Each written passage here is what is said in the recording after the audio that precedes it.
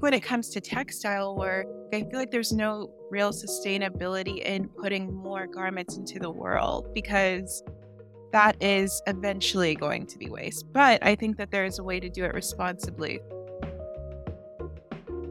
I have seen in the past years companies that are developing, for example, like bricks from textile waste or even materials that can substitute wood from textile waste. This is in a way accepting that the waste will happen, but then they are making something with this that can be 100% usable.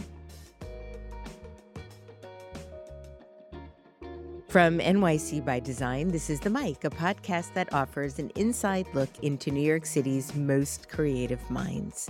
I'm your host, Debbie Millman. From projects to products, inspirations, and more, join us each month as I talk to members of New York City's design community about what makes design so outstanding. This season, we'll be talking to established and emerging designers to uncover how their creative worlds overlap. Today, on The Mic, we're diving into the complicated and beautiful world of textiles. It is undeniable that the environmental impact of our creative endeavors is increasingly at the forefront of designers' minds, especially those who work with clothing and the fiber arts. According to the European Parliament, it is estimated that the fashion industry is responsible for 10% of global carbon emissions, more than international flights and maritime shipping combined. So how can textile designers push the boundaries of creativity while still approaching their work responsibly and sustainably? Today we are speaking to Sarah Nsikak of Réunion Studio and María Elena Pombo of Fragmentario, two designers who simultaneously utilize traditional and experimental approaches to working with textiles, with a special focus on reducing waste and maintaining sustainable practices. Today, I'm happy to welcome my first guest, Sarah Nsikak. Sarah is a Nigerian-American artist and designer living in the Hudson Valley of New York and working out of her Brooklyn studio. She is the founder and creative director of La Réunion, a women's wear brand that uses strictly deadstock, antique, and vintage fabrics from around the world to craft its signature clothing pieces. La Réunion draws from many influences, including the vibrant stories of the African diaspora, post-colonial art and photography, reclaimed beauty, identity, color, joy, and inviting oneself back to what's been central all along. These are also amongst the themes that she's applying to her fine art practice, using applique and patchworking to create folkloric tapestries. Sarah, welcome. Hi, thank you for having me. That's really special. Sarah, when did you begin to work with textiles, and what was it that first drew you to the discipline? I can remember vividly my grandmother who immigrated to America just to help my mom take care of us when I was probably born up until the point of her passing when I was 13. But she taught me how to sew on a sewing machine. And I think I mostly hand sewed in that time of my life when I was around like 8 or 9. But I think that was my first vivid memory of sewing, was her teaching me on the machine. But I've always been drawn to textiles and to fashion, to making things new again, specifically like using what I already had to create something that I maybe saw in a catalog, like a limited to catalog that came in the mail that I couldn't maybe afford the pieces, but wanted to try to see if I could make it myself. And it never worked. It was never successful, but I think that I'm still using a lot of that ambition and curiosity now in my work that doesn't need to be about trends, but is more about telling stories and sharing my heritage as well as the rest of the diaspora with whoever's interested. You began working in fashion in 2016 after graduating with your master's in art therapy. I believe you didn't want to go back to school to get certified as you felt 22 was way too young to become a therapist. Were you planning on going back eventually? Yeah, I was thinking my 40s, which still seem really young to me, would be a really nice time to use the wisdom of my 20s and 30s in life, but beyond, to help advise others. But I didn't feel like I could graduate from college and go into some kind of crazy role where I would teach people how to be better when I myself am not sure who I am at all. So yeah, I thought that would be a nice career for me to revisit, but who knows if I'm even going to be interested in it by then. I just think it was a romanticizing of a detour and saying, I'll get back to that. But how often does that really happen? Do you see a through line now between your educational background in art therapy and your interest in environmentally mindful textile practices? Yes, I really do feel like I still apply everything that I studied because there is a lot of, for me at least, regenerative work in using remnants or using reclaimed materials, especially in the way that I am. It's called La Réunion for a lot of reasons, but I never really embraced my cultural heritage until beginning kind of like this detour from the path I was on and exploring my creative side and my interests as far as textile art and fashion. So when I started doing that, those stories for me were really important to share, and that is therapeutic practice for me. And so I think on a large scale, I'm applying it to myself. I'm not advising someone else on how to grow that sense of self or become more actualized, but I am feeling like I've become more actualized through this work. And maybe for others, it's done the same, but can't speak for anyone else. Your textile work spans garment making to tapestry-like wall hangings, which seems really a bit of an understatement. There's wall hangings as art. What connects your art visually is your use of patchwork and applique. Can you explain for those that aren't familiar with the term what dead stock fabric is? I think that there are a couple different definitions, but the way that it applies for me is I work in the garment district when it comes to making clothing. And I've worked for a lot of designers before getting to this point, and they've always had material that superseded what they needed. They've always had excess of something, like many yards, many rolls, and then they end up calling that dead stock because they won't use that in a future collection. They deem it as irrelevant for themselves. And that's a thing in fashion that I think contributes to the waste that we discussed in the beginning, where it's 10%. It's insane to me how much of it goes disposed and unused. So the ones that I've worked for in the past ended up selling me their dead stock, which is just like old, unused remnants that they no longer see as useful for them. And they sell it at a lower rate, but I end up buying it in bulk. And so it's like a very symbiotic relationship we have where I'm helping them clean up their trash to them. It's a very useful resource for me. It feels like there's very little footprint there, and it helps spread that awareness about, what is dead stock and why is it important that we're tapping into what's already here versus making more. Can you talk about why you've chosen to use antique and vintage fabric as well as the dead stock? I think that this has a lot to do with my personal preference on wanting to make heirloom pieces, but it's in the same breath as the dead stock, really. And it's all about being responsible. So I don't know if sustainability in fashion is really real as possible, but we can be responsible the way that we make things.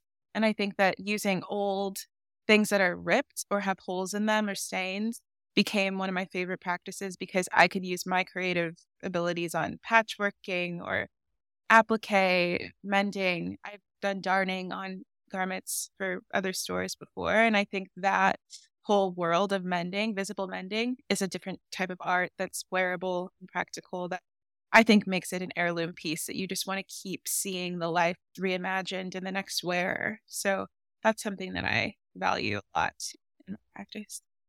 Your work has been called a sartorial story of joyful liberation.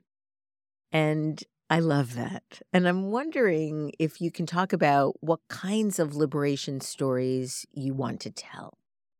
I love that too. I think that's exactly the type of messaging I want in the world to my work to represent. And the main story that I began this whole journey with was the story of the Herero tribe of Namibia.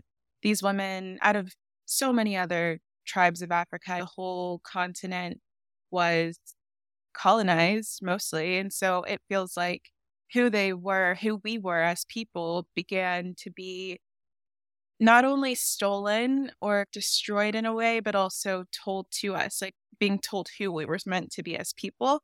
And this reclaims the stories that maybe were once westernized in a way that was never meant to happen. So when the Herero tribe was colonized by Germany, they tried to, or Namibia was colonized, they tried to wipe everyone out. So there was a genocide attempt on the Herero tribe and they survived. And so these dresses are an adaptation of the German women's dress that they used to wear. And it was way more ornate, way more untouchable for them. But it felt like such a cheeky nod to what these women and men tried to do to them. It was almost like, we survived you, and now we have our own way of celebrating that. And I made my own way of celebrating them throughout my dress. And I think that the story wasn't so well known before. And I think bringing these stories to the mainstream is really important. A lot of stories that we hear are very European or Western, but I want to modernize and celebrate more of our African stories that feel like they maybe got forgotten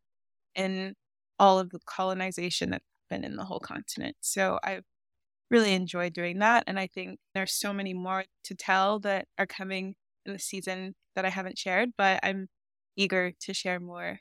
I am really eager to see it. I was so moved by how this tribe of women and men, as they recovered, created clothes that were more regal to really celebrate who they were. And I found that just incredibly moving and really see that in your work now. Thank you. Yeah, I agree. It feels like such a celebration. And I mean, it's like a perspective that they chose. Doesn't necessarily equate to what they went through. They could have chosen to be extremely pessimistic and totally just disparage just people. But I think that's a sense of perseverance that I would like to see manifested in more people of color, women of color, men of color, anyone gender identified, like no matter who you are, to understand that we have value and we can overcome the things that kind of say that we don't, basically. So I hope it's been giving that message. Talk a little bit about your line. Your women's wear brand is called La Réunion. And I'd love to know a little bit more about the backstory of the name and where you envision the brand going. It's an interesting journey I took when I was beginning this whole project. It was more of like my research as someone who studies where I come from, but the whole diaspora, wondering about colonization and what countries have already been colonized and those that have become liberated since colonization and those that have not. And I thought about La Réunion, this tiny little territory still owned by France. They found this way of celebrating their indigenous people. And I think that's really special. And one of the rare things that came out of them being colonized, it's so rare for a territory or a country to still be able to celebrate the heart of who they are and not have had that whitewashed out in a way. When I was reading about La Réunion, I just became immersed and felt like this was the kind of energy that I wanted to see celebrated or talked about more. People that were just so true to who they were, even after being told like what they should be. And there is a lot of change that has happened on that island and a lot of just westernization that has still happened. But I do feel like it's being so well preserved and the original people are being honored. The indigenous people are being celebrated still. And so it's not meant to be a place that I just think that it has a lot more joy, like, I guess, a lot more preservation than others that have had to rebuild from what was totally annihilated, which are both amazing stories. But I thought that this one stood out in a way. And so it made me like excited about the idea of returning to myself when celebrating my heritage with the name Réunion. And so it just made sense. And yeah, there's so many beautiful things about the island, like visually, it's just wonderful. And I think just sharing about that place in general was cool for me in the beginning, but it just symbolizes a lot more than just the place now for me. And the idea of just revisiting what's central to you, whether or not the world thinks that it's a value. You have both an art practice and the women's wear brand. Where do you see these intersecting and growing as you continue to evolve? This is such a good question. It's something I think about a lot because my art practice is definitely so important to me. And I think it's grown a lot in the last year, but having the two things side by side feels, I don't know, almost competing for me as far as my energy and time. So I'm not really sure what's going to happen, but I think I'd like to see the art practice keep going maybe a little bit away from the brand and have its own life, and the brand have its own life as well, whether or not I'm as involved with it in the future as I am now. But with my art practice, I'd like to keep doing what I'm doing with remnants and maybe even on a larger scale with more brands and designers that have so much waste and that would like to work together on making art and like making beautiful things for the world and editorial work that could be worn or not, or just used as art in a home. I think that it's really important that larger companies that can create at mass are also adapting these practices because I'm not someone that can contribute to the waste in the same way that they can. But if they're thinking about how to recycle and responsibly use what they're making, like thinking about volume when they're deciding on how much fabric to even begin with for production, there's so many ideas that I think I'd like to share with larger companies than mine and bring this whole picture that I've curated over the years with my company and my art practice to them and say, how can we keep doing this? And how can I teach someone else how to make art out of your stuff? Or how can we create a through line to the rest of the public and these high-end brands that are beautiful and amazing and people want to help use their waste, but just don't have the access or the connection or the resource to get to them. So I'd like to kind of liaison in a way, or I'd like to just be someone who shows what's possible and then continues that.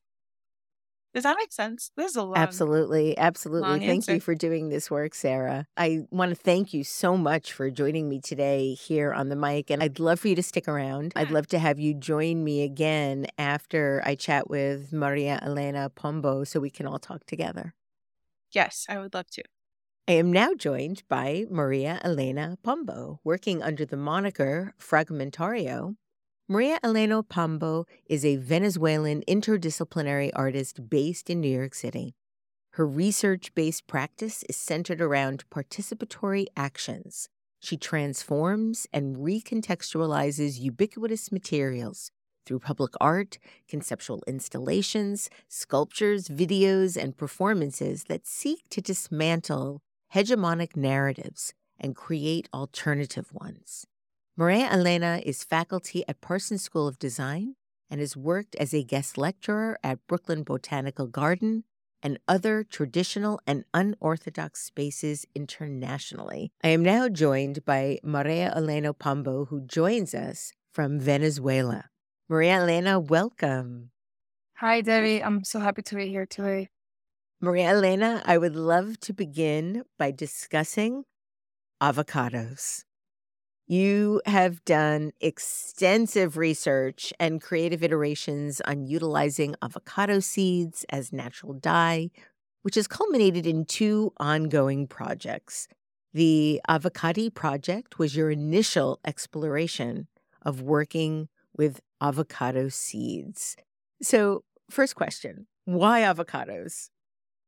Many years ago, this was around like 2013, and I had just graduated from fashion design at Parsons, and I was helping my boyfriend at the time. We're still together with a project, and he told me about he grew up in an area where there's like Amish people, and he told me about the Amish dyeing textiles with onion skins and nut shells.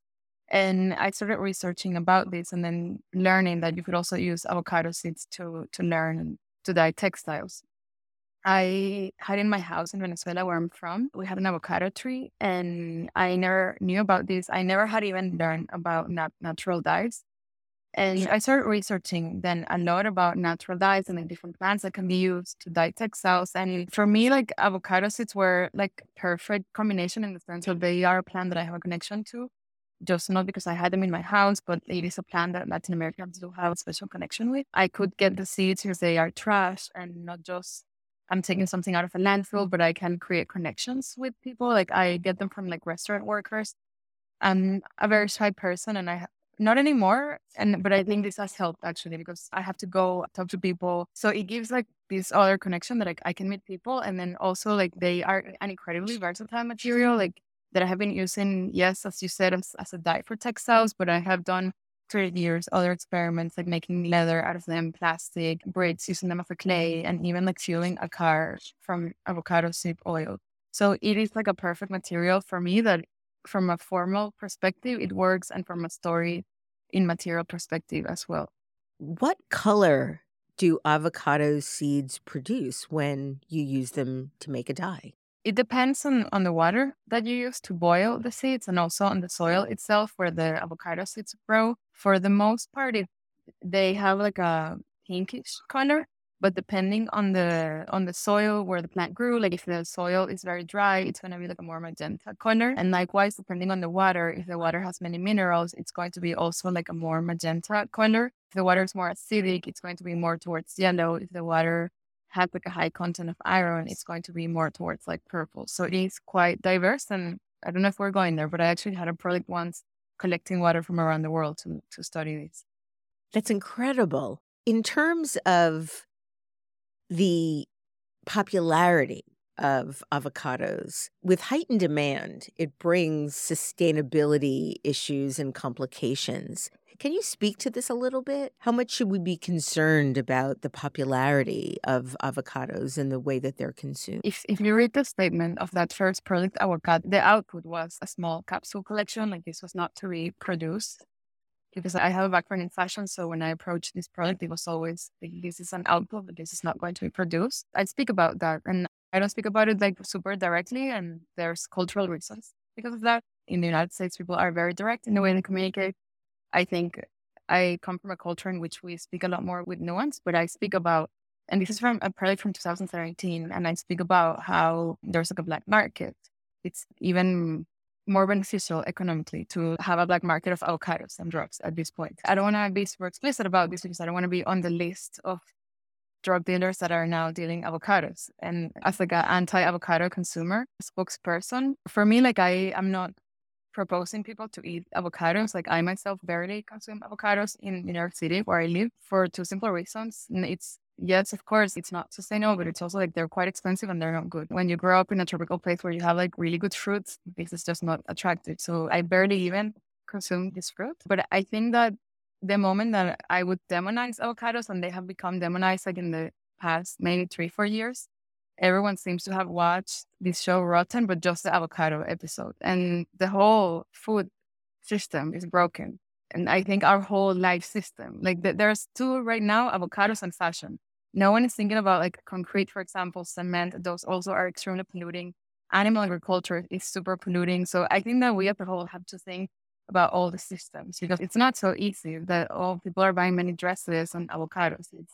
We have a system in place right now in our way that we're living our lives that it's not very coherent. Yeah, I know that in the United States, there's a lot of controversy around how much water it takes just to be able to grow almonds. So I think this is a fairly global concern that has far-reaching tentacles. I want to talk about the concept of avocado seed dye that you took even further in your second avocado project, Rosa Turaceo. Can you talk a little bit about that and how you evolved and expanded your ideas of dye? So when I did avocado in 2017, and avocado, that was it's a word from Nahuatl, and it was one of the indigenous languages of Mexico. And I presented that small collection in Paris or Fashion Week. And the 2 previous months, I did an avocado tour, and I was doing different workshops, teaching people how to dye fabrics with avocado seeds around Europe, in Germany, Italy, Spain. And in every place, the color was a little bit different because of the water. And I already knew this and I had already studied it, but something about doing it week after week collectively made me want to explore this more in the future. The following year, I couldn't leave the United States because like I had applied for a green card and I couldn't leave. So I thought I had asked in 2017 people to save avocado seeds for me in different places in Europe. A lot of family and friends from the Venezuelan diaspora, or 7 million Venezuelans have left in the past 10 years or so. It's almost like 20% of the population. So I have friends and family everywhere. So just as I had asked them to save avocado seeds for me for these workshops, I asked them to send water from the places where they live. The intention was originally to map the Venezuelan diaspora with these different colors. I was doing a lot of workshops at the time in New York City with non-Venezuelans and Venezuela, whomever. There was not a nationality requirement. So people started to find out and bringing me water, and it grew as a more collective, non-nationality-wise project in which I was using water from different places around the world to dye these textiles in like different colors. And with this, I did also like a capsule collection, but then also a series of installations and performances in a place now that is closed in Brooklyn called ADO, and also in a venue called Yamamoto Seika in Osaka. After diving deep into a subject and uncovering new findings, most academics and scholars will publish a paper or write a book. However, the way you present your explorations in materiality is often in the form of exhibitions, performances, or a clothing collection. And I'm wondering if you can talk about what shaped your approach to how you share the findings of your research. It tends to be a little bit hard because for me, I think I'm thinking of like the concept at large, and that is okay with me. But of course, people are not inside my brain, right? Like we are not inside each other's brain. So I have always to think, okay, how can I put this out in the world? And it's always difficult. I think the initial part of the way that I work is always very research driven, and there's not enough space for spontaneity. But then in the moment that I'm actually producing things, I think, okay, I already have like my harvest of like my materials and my research and the things that I want to do. And there is a little bit of a more intuitive process that I'm not designing these pieces beforehand or even the installations. I had these materials and then I am in the space, I am with the mannequin, and then these things come out. So there is this very intense project at first that is very controlled. And then towards the end, it just becomes a little bit more open. So your performances tend to be more improvisational? Yeah, and I have done both, like just one time me, and it was an experiment, and I did this in Japan, and it was more like a performing of the process itself, and then one in Brooklyn that it was with a group of people. I was not performing, and it was completely spontaneous, but these people I knew, they could work well with each other, similar to how if you're going to make a salad with organic vegetables that they were grown in a great soil and everything, no matter what happens, it's going to be good. And we had gone through motions of like certain processes that we had in place, certain things that they could interact with, and it ended up working very, very well because it was very natural. What are some of the messages that you're sharing during these, or sharing or creating during these creative culminations? I think something for me important is trying to create an identity beyond stereotypes. And when I started to discover, to learn about like botanical dyes, and especially avocados, many of these plants, besides avocados, obviously are originally from Latin America. And I think there is such a heavy portrayal of Latin America, of what it's supposed to be Latin America. And I think it's similar to ideas Sarah was sharing before. And I don't really agree. These are not things that we ourselves decided.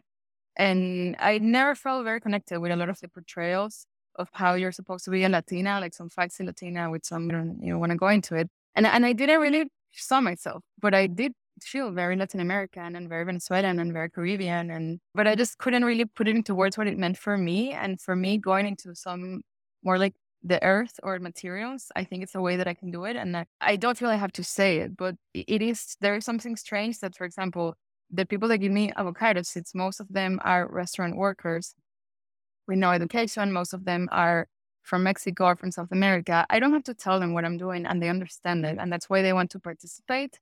They tell me, oh, I'm so happy we're doing this together and we're sharing our culture. And I didn't have to explain it to them. And I find that for Americans or Europeans, I do have to explain it. And this is not a criticism. It's again that it's like different ways of communicating and thinking that maybe it's not evident, because also the avocado, for example, has become very California and Australia identity in people's like collective imagination. People think of it maybe in this other way. So I think for me, it's a way of creating identity in a different way. Also creating things together, that something can have many layers, that there's people can go into it and see all like the geopolitical implications of avocado consumption. But maybe for the people that are giving me the seeds, they're just thinking, oh, I knew it's back home and I knew it again now. So there's like different ways that people can access the work. María Elena, do you see your work as a form of advocacy? In a way, yes, but I think with this advocacy and like activists, it's always complicated because it's very hard to be what if you say that you're something, it's then you really have to prove it all the time. And I think maybe, but in a way that it's like soft power or something like this. Thank you so much for doing this really important work. I'd like to bring back Sarah now so we can all chat together about sustainability and our responsibility as artists and designers to the earth. Sarah, welcome back. Sustainability is the ultimate buzzword in design right now. We seem to be encountering it in almost every discipline that exists. What does that term mean to both of you in regards to the textile and garment industry? Sarah, do you want to go first? I really struggle with this word because it's not necessarily applicable to making anything or putting anything into the world. To be sustainable is to not add anything. And I think that there is a way to take waste that's already been deemed as waste, like María Elena's doing, and use it, like trash avocado pits that would literally only ever be used for anything but trash otherwise, and make something with that. But I think when it comes to textile work, I don't know, like I feel like there's no real sustainability in putting more garments into the world because that is eventually going to be waste. But I think that there is a way to do it responsibly. So we're just trying to prolong the lifespan of a garment and make it cyclical. So if someone is to buy this and wear this for a long time, it's mendable. The quality of it from the beginning isn't so poor that it wasn't even able to mend. It's at the state of being so high quality that we can wear it for years and then repair it, and then someone else can repair it. And that's definitely an educational practice with our companies, both of us. I feel like education is a huge part of it because it's not in our society to think about reuse. And I think that is really the goal. I don't know if anything is sustainable but reuse. So to make things, maybe not, but I think to teach others how to keep it going and close our own circle on waste using scraps for my art, I think of that as maybe sustainable, but I'm still making things. So I'm just trying to be more critical on the use of that term that fast fashion companies have turned into a marketing strategy. María Elena, what about you? How do you feel about the word sustainability in regards to how it's used in the textile and garment and even artistic industries? It's definitely a word that has lost any meaning, right? Because people are not being specific about how it's being sustainable, right? Is it using less water? Is it using materials that are local? And I think, I don't know. And I think for me as a Venezuelan, I really see it hand in hand with like ethical treatment of workers. And I think sometimes in the global north, it's a little bit more specialized. So these are like different things.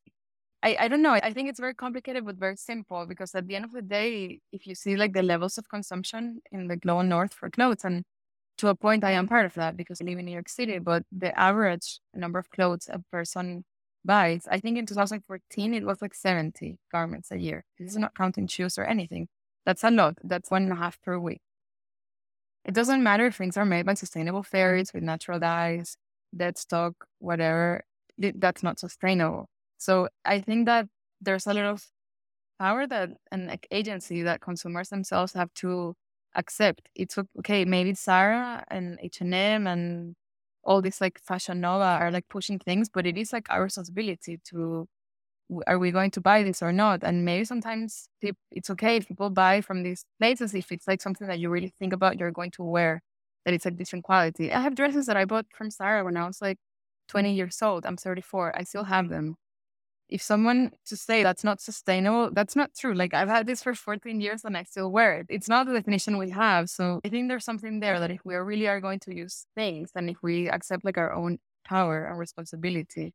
You know, one of the things that I'm always grappling with is the idea of planned or forced obsolescence. And we see that most egregiously in the tech industry. and in fashion, where just by the sheer virtue of having seasons, we are then judging what we own in relation to what is being told is in or out or is something that we should save or get rid of. How do we begin to combat, if at all, is that even a possibility to begin to combat how we think about how often we are expected to get new things in order to be quote unquote stylish? Yeah, I think this is really important because the fashion industry is saying you need to be buying clothes this often to keep up with the status quo. And it's not wrong for anyone to want to be up to speed or to feel like they're not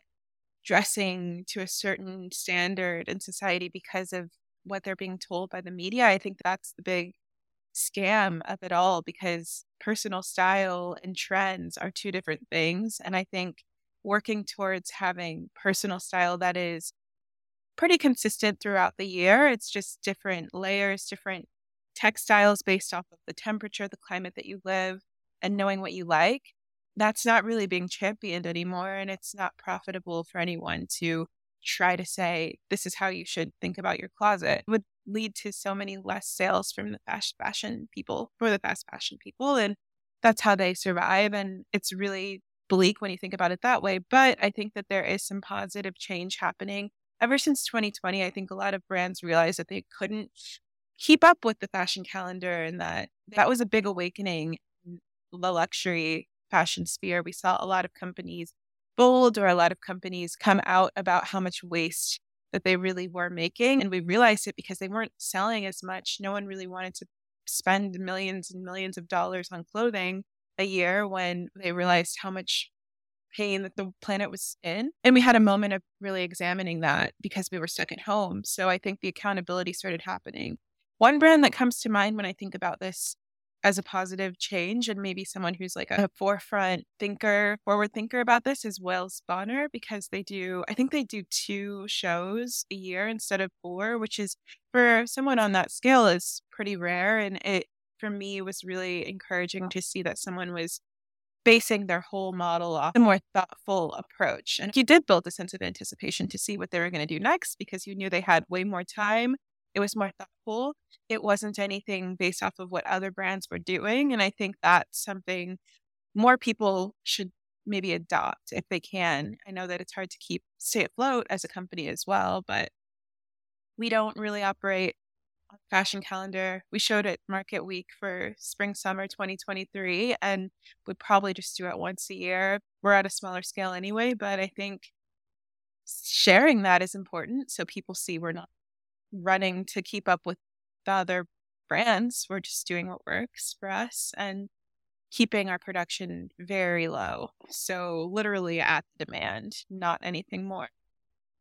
María Elena, do you have thoughts on this subject and how your work intersects with some of these issues? I think something that has been interesting for me, and it's about like the way that people interact with clothes and everything. But I have seen in the past years companies that are developing, for example, like bricks from textile waste, or even materials that can substitute wood from textile waste. And this is in a way accepting that the waste will happen, but then they are making something with this that can be 100% usable, because I do think that clothes do have a moment that they are dead, just as we people and anything that is alive. And as much as I am an advocate and I myself am preserving a lot of my clothes and taking care of them, there is a point that they have to have an next lives. And I think there is something interesting there that when different industries start to interact with each other and then finding solutions like, okay, we can substitute maybe construction materials with these or wood with these and then prevent deforestation. So I think the future will be a little bit more of this further intersection between industries. It's interesting. I recently read that places like Goodwill and Housing Works and the Salvation Army are getting record numbers of donations. That's the good news. The bad news is that there's so many donations that they can't even handle what they're getting. Why do you think that people are replenishing so much of their wardrobe while giving so much away? I think they're just buying, not thinking very much. And like, I even know people that will just throw the clothes in the garbage. And it's similar to what Sarah was saying, that there is no, perhaps like a celebration of like personal style and like repeating the things. That is now the challenge, right? Like how designers, artists, and the media create this. And it's not hard, but it's not easy, but it's not hard. And I see, and it's maybe a silly example, but I remember being in Venezuela as like a teenager and seeing the Olsen twins or like anyone in New York City in photos walking around with a Starbucks cup in the hand. And I thought that was so chic, having this thing. And now, of course, I do that. And I think this is so horrible and it's so wasteful. And like, we should create the Kardashians, they should be sitting in coffee shops, sitting down and drinking these things. So people, that can be the aspiration. These very powerful figures, just so they are repeating clothes. I don't know, just it has to be hand in hand with many industries, I think. There's a real tension between affordable clothing and waste.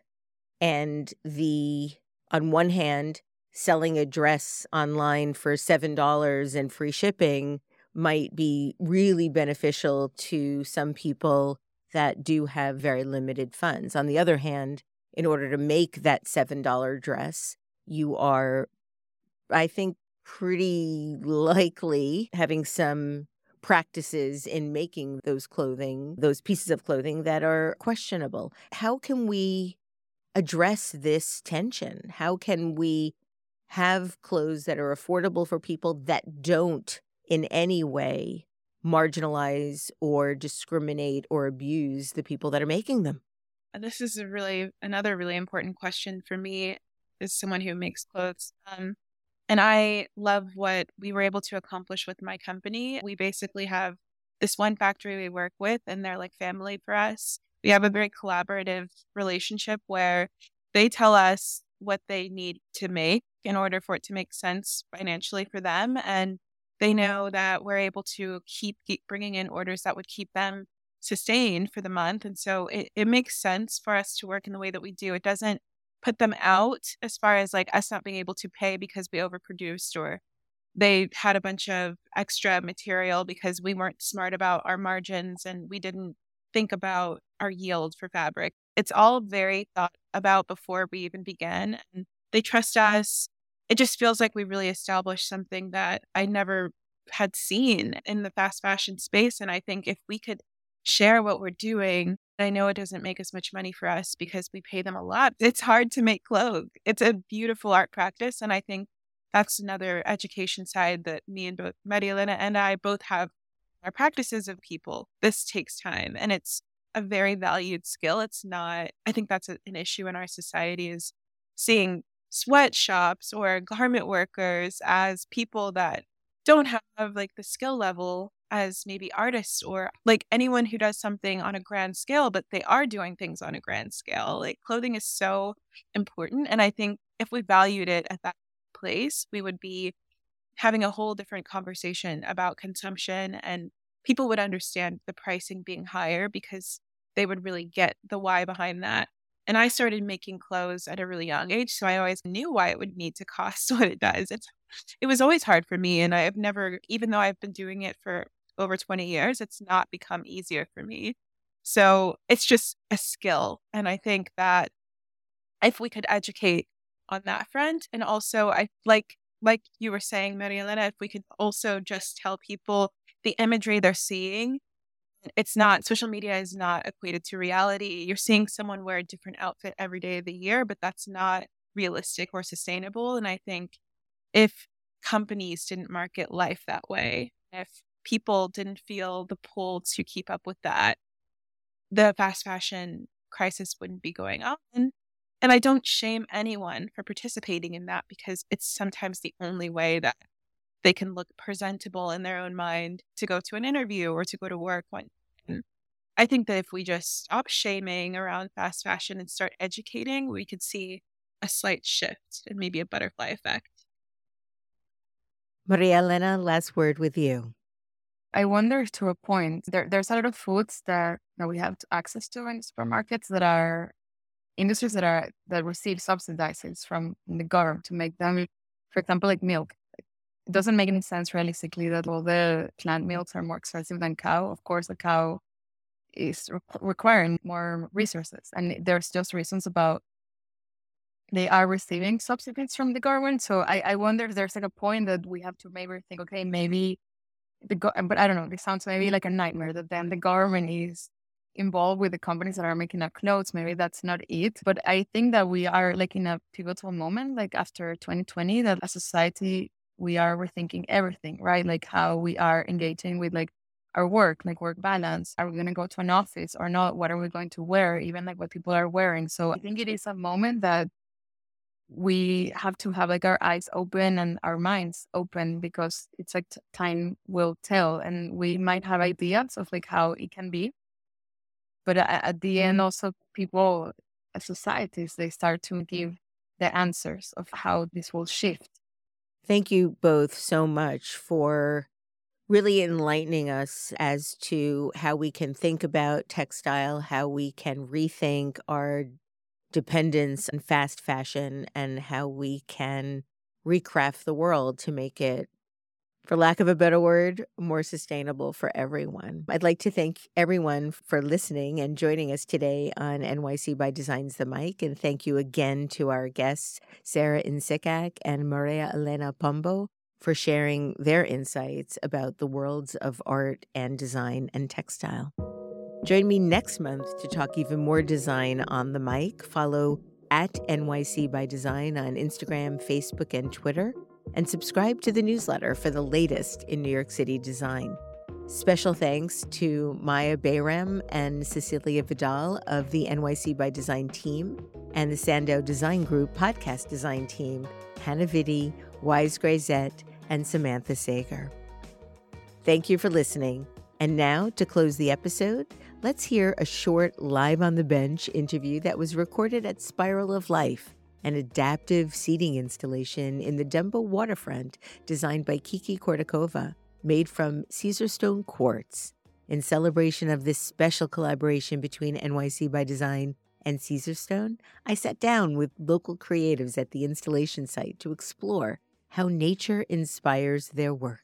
Now let's listen to my conversation with the architect Ramona Albert to explore how nature influenced her passion for sustainable design. Hi, I'm Debbie Millman, and I'm here at the Brooklyn waterfront sitting on Kiki Kudakova's marvelous sculpture, Spiral of Life. And I'm being joined by Ramona Albert. Ramona has her own studio, Ramona Albert Design and Architecture Studio. Welcome. Thank you. I'm happy to be here. This is fun. Your work is highly influenced by nature. Talk about how you integrate themes of nature into your work. So this is actually a very personal thing to me because I was born in Romania, in Transylvania, in the mountains, and so when I was little, I spent all my time in the woods with my grandparents. So it was something very, very inspiring to me. You know, I mean, I don't think I can express how much time I spent in the forest, you know, almost all the time. So being with the natural environment and being in nature all the time kind of affected my upbringing in a way, and especially being with my grandparents, kind of foraging and trying to understand, you know, how the patterns of nature, something which we don't do much anymore, you know, especially living in the city. And so that stayed with me for a long time, and not just in the sense of like sustainability, but also in the sense of like kind of understanding nature, understanding its pattern, understanding why the forms are the way they are. And that just fascinates me, you know, so it's really why, to be honest, you know, it's very, very simple. What made you decide to choose New York City to make your home and your practice? Well, I don't know. I was always drawn to New York because of its, you know, because it's so amazingly challenging and it's so cosmopolitan. I mean, it's one of the coolest cities. It is the coolest cities in the world, you know? So in terms of design, I love being here. So I always knew that I kind of wanted to be here. And so I came directly to New York after grad school. So it wasn't a question. It was almost like, I want to go there, Just yesterday. Yeah, exactly. What is your favorite public space in New York City and why? So, the space that I like the most, it's very small. It's on 53rd Street. I think it's called Paley Square. It's the waterfall. And the reason why, it's because it's unexpected, And I think that having those little spaces that are unexpected creates such beauty and joy, and I love it. Plus the water is so soothing. It's amazing. It's a wonderful sound. It's a wonderful environment. I remember the first time I saw it decades ago, I was just enchanted by its beauty. Exactly. Yeah, me too. It's just cool. It's a nice space. Given your interest in nature, how does New York City figure into the way in which you design? Does the nature of New York City impact how you work? So that's actually a funny question. So I like New York City because of these unexpected moments, right? And the constant kind of change. So you're always, you always have to shift and kind of change your viewpoint and adapt. So we have to be extremely adaptable to live in New York City, right? It's not something that happens when you live outside of the city. So if you think about it that way, it's actually totally related to the natural world in a different way, right? Oh, so absolutely. to me, that's how I would relate it to New York in a way, right? That's the adaptability. Inside or outside, rural or urban, what is your favorite place to connect in New York City? This is a hard question, because I love to meet people and to connect with people that are different, to learn from them. I always like to learn from other people, right? And so places where I meet people that are different is, for example, like going to SoulCycle or going to the gym. This is odd, but there's a lot of people that are like you, but are different in many ways. And so it's kind of fascinating to do that, but otherwise it's very hard because it could happen anywhere, it's not a prescribed place to be, right? So anything can and will happen in New York City. Exactly. Ramona, one last question. One word that you would use to describe the spiral of life that we're sitting on right now. I would say fun. Fun? Yes. Fun indeed. Yes. Thank you so much. Thank you so much. Thank you, Debbie.